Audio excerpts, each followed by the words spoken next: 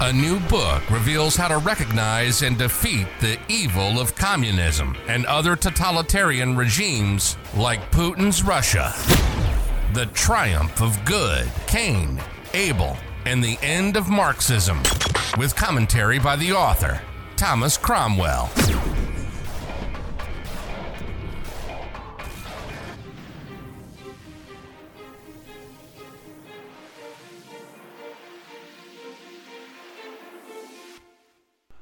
Chapter 7. Jesus in the Christian Era. Global Enlightenment accelerates the mission of Jesus. Jesus is the most significant person ever to have lived. Not only is he the source of truth for billions of Christians worldwide, he is revered and worshipped as the personal savior for believers who hope to achieve the kingdom of heaven. The moral teachings of Jesus form the internal basis for Western civilization. Their great influence is due to the fact that he lived fully by his own precepts. He practiced perfectly what he preached. Thus, although he was killed at the young age of 33, his words and deeds stand as the absolute standard of faith and virtuous conduct to this day. Why was Jesus so significant? Essentially, he brought a new standard of purity and understanding into the world of alienated humanity. There was an unprecedented depth to his teaching that reflected his intimacy with God and consequent grasp of the profound meanings of life, human purpose, and destiny. In Hebrews 3:5-6, it says, "Now Moses was faithful in all God's house as a servant, to testify to the things that were to be spoken later, but Christ was faithful over God's house as a son." End quote. However, neither Jesus' moral rectitude nor the many miracles he performed in healing people persuaded the religious or political establishments of Israel to accept him and his teaching. Why was this?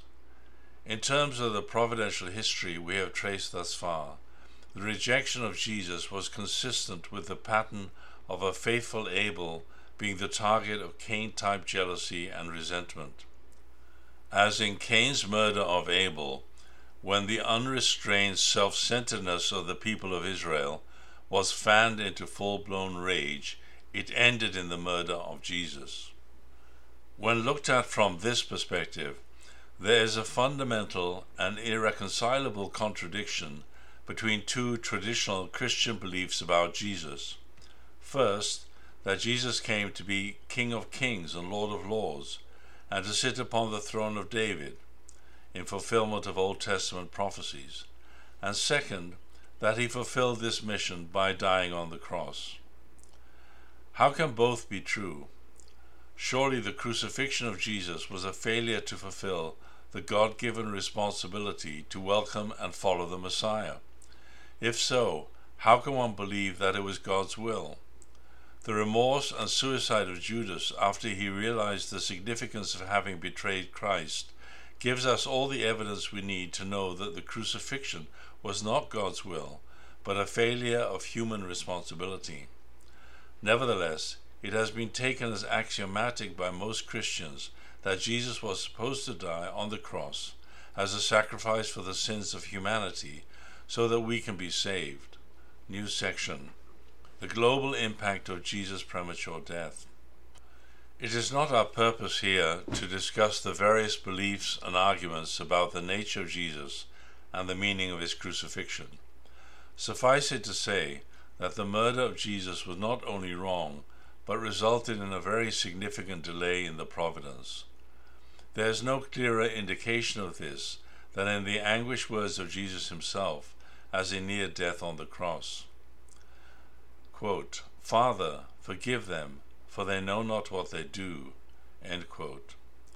This raises the question, what would have happened if Jesus had not been killed, but instead was embraced by the people he came to save?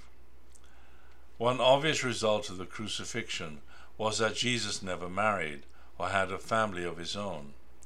Given his role as a replacement for Adam, there was a need for a replacement for Eve to complete the restoration of the original family.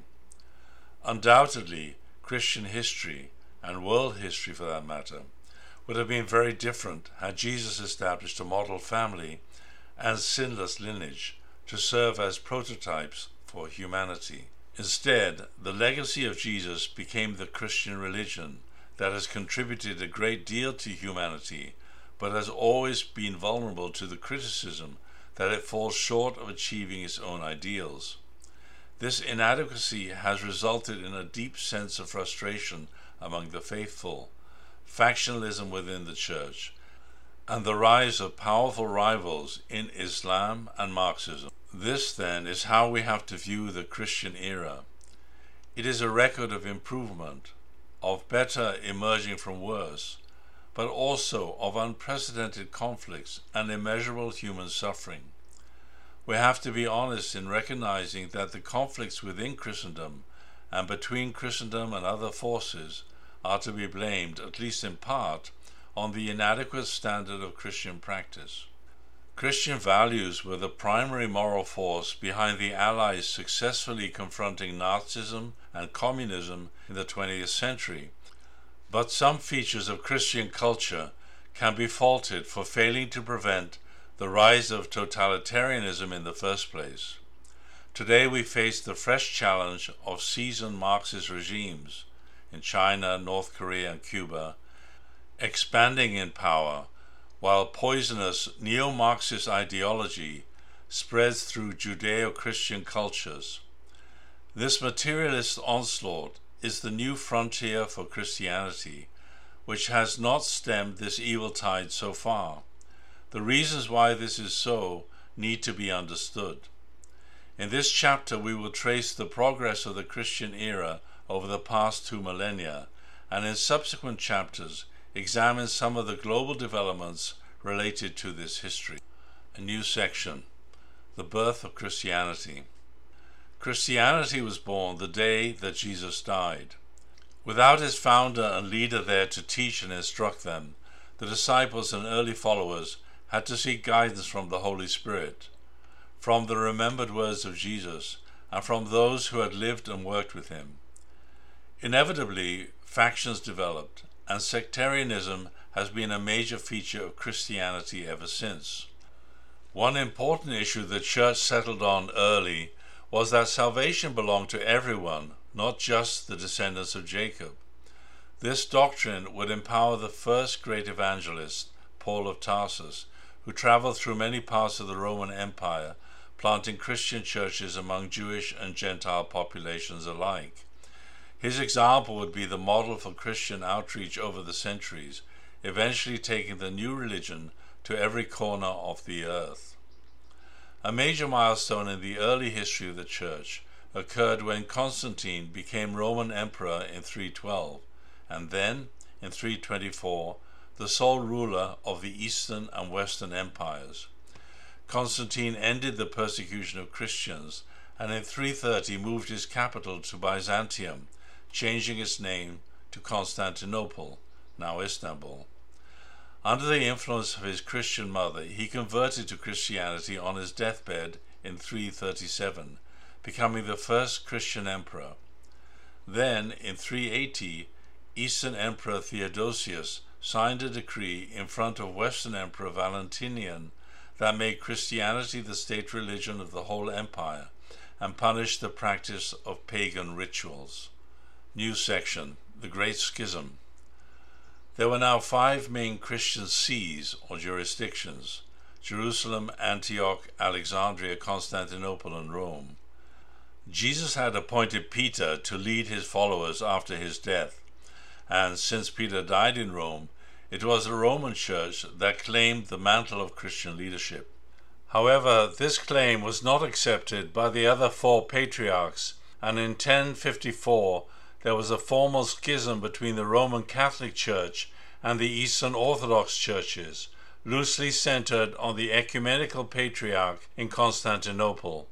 The Catholic Church would become the largest and most influential Christian church in the world, while the Eastern Orthodox Church would branch out primarily in Eastern, Southeastern, and Central Europe and parts of the Levant.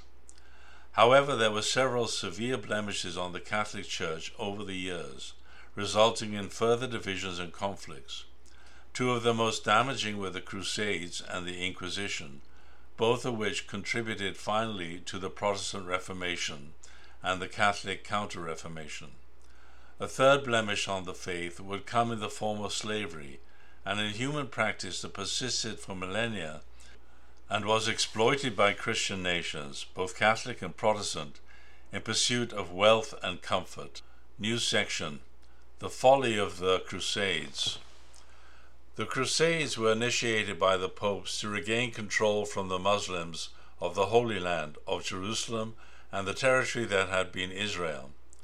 Undoubtedly, many who led or participated in the Crusades did so with good intentions, but the 12 major Crusades between 1096 and 1291 were characterized by horrific bloodshed.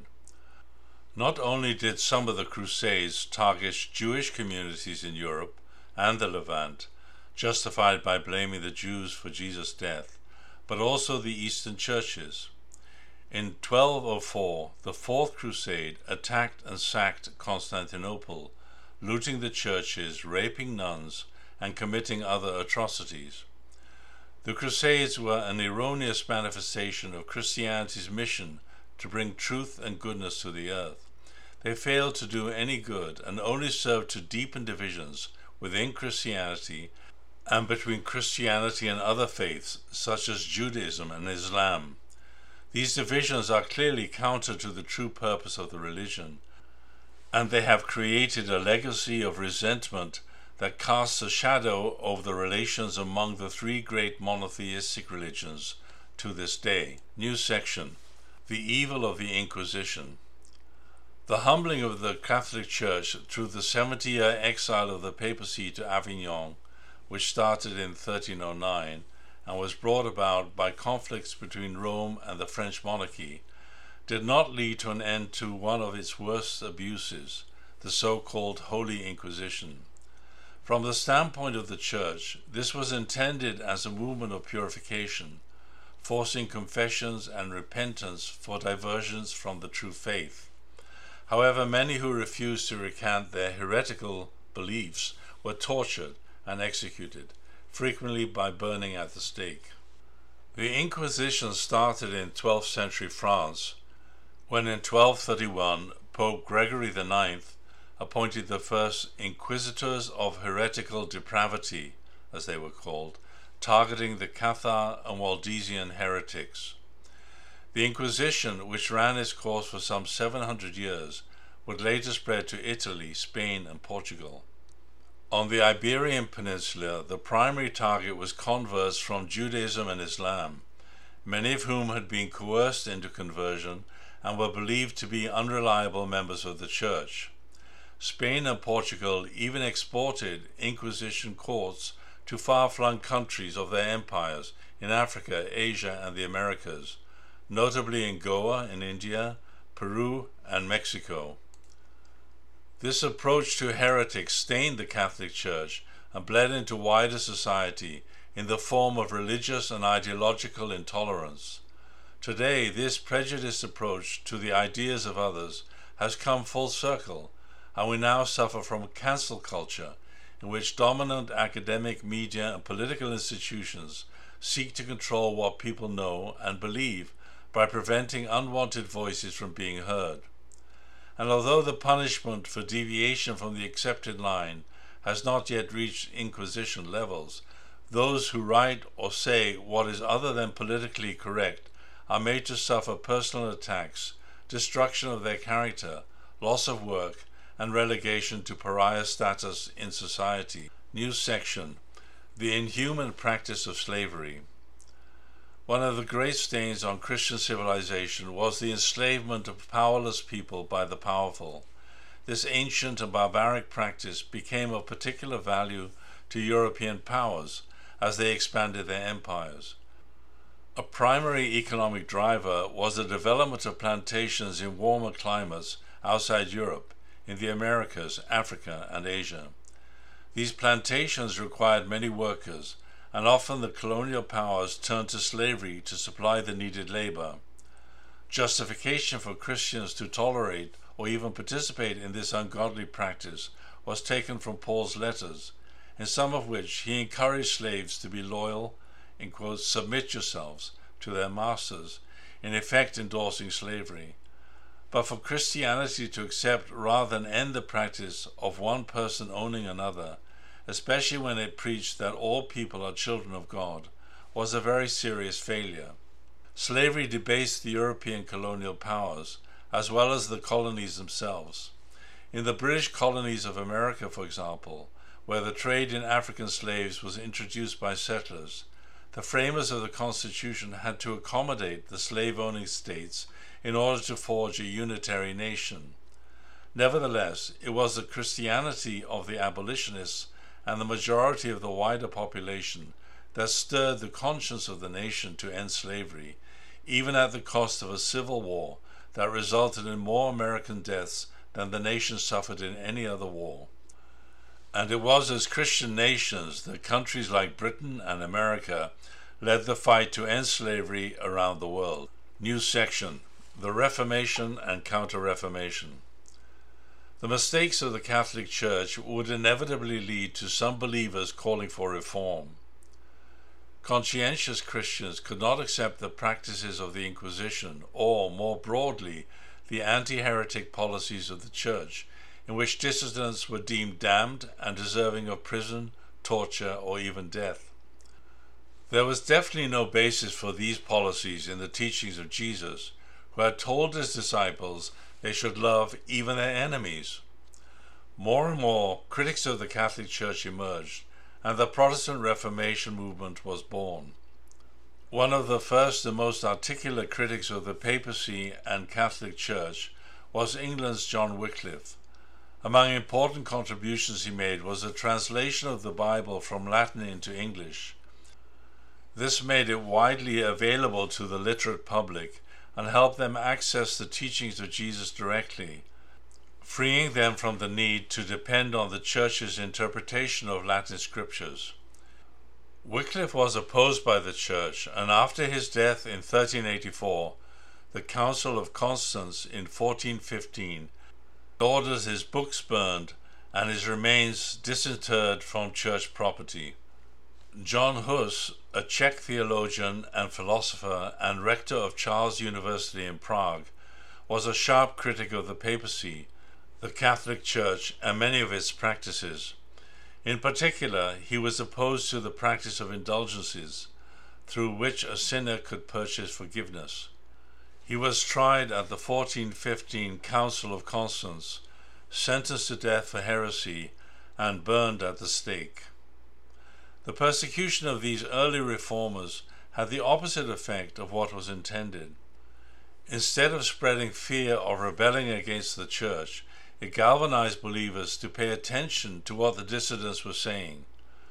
The Protestant Reformation movement really gained momentum when, in 1517, a German priest named Martin Luther nailed his 95 Theses to a church door in Wittenberg, detailing criticisms of the practice of papal indulgences and other abuses by the Church. For example, number 43 states, and I quote, "Christians are to be taught that he who gives to the poor or lends to the needy does a better deed than he who buys indulgences." End quotes. The message was clear. A true Christian life is one of love and service, not seeking to pursue one's own salvation. Luther was followed by other reformers, such as Ulrich Zwingli and John Calvin, both of whom lived in Switzerland. Churches that broke away from the authority of the Catholic Church became known as Protestant churches, and the second major Christian schism was underway. Over time, Protestant churches would split off from one another to create hundreds of denominations, each with its own take on the scriptures and how they should be interpreted and practiced. Some of these offshoots would be small, but others became major international organizations. A major feature of most Protestant churches would be pioneered by the Anabaptists, who insisted that the Catholic practice of child baptism was wrong. Only adults who could make a commitment of faith should be baptized. Some of the more radical Anabaptists practiced communal living. In general, they were highly committed to a rigorous religious discipline, and many groups, such as the Hutterites, Mennonites, Amish, and Brethren, fled persecution in Europe by migrating to a more welcoming America. Often the founders of new denominations were inspired and charismatic teachers who stirred the hearts of believers to make fresh commitments to the faith. Among the most prominent were John Wesley, who founded Methodism, and George Fox, who founded the Quakers. Some of the major denominations that became independent members of the Protestant family were Lutherans, Presbyterians, Anglicans or Episcopalians, Baptists, and a host of others. An organized response to the Protestant Reformation by the Catholic Church began with the Council of Trent in 1545 to 1563. Although many of the practices that had driven believers into the Protestant churches were retained, this council signaled that the Catholic Church recognized the need for its own internal reformation, or what would be called the Counter-Reformation. Among other short-term results, it led to the establishment of seminaries to provide better training for priests. New section: Christianity Goes Global. Thus, the Protestant Reformation set in motion a process of renewal within Western Christianity that has been broadly beneficial.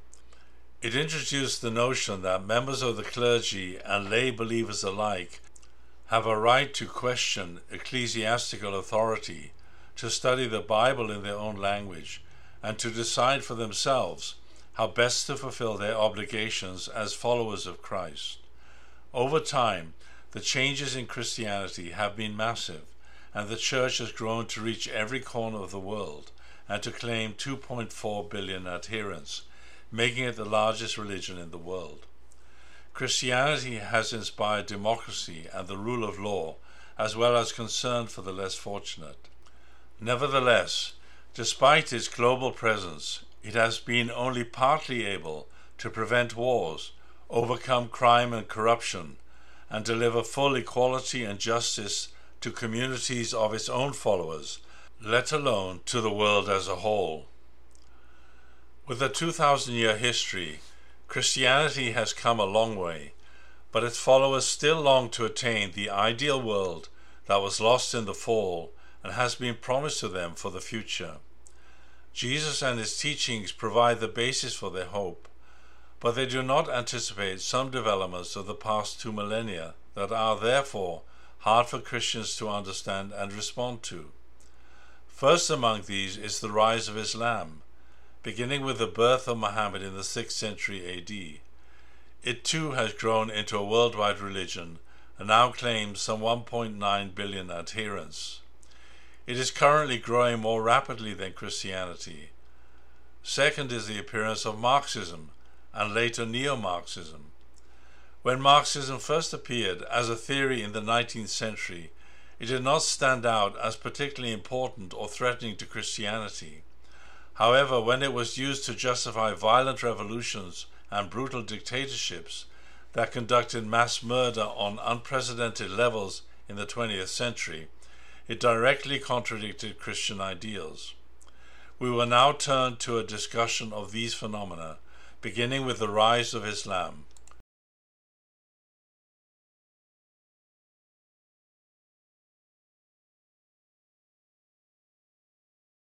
End of chapter 7.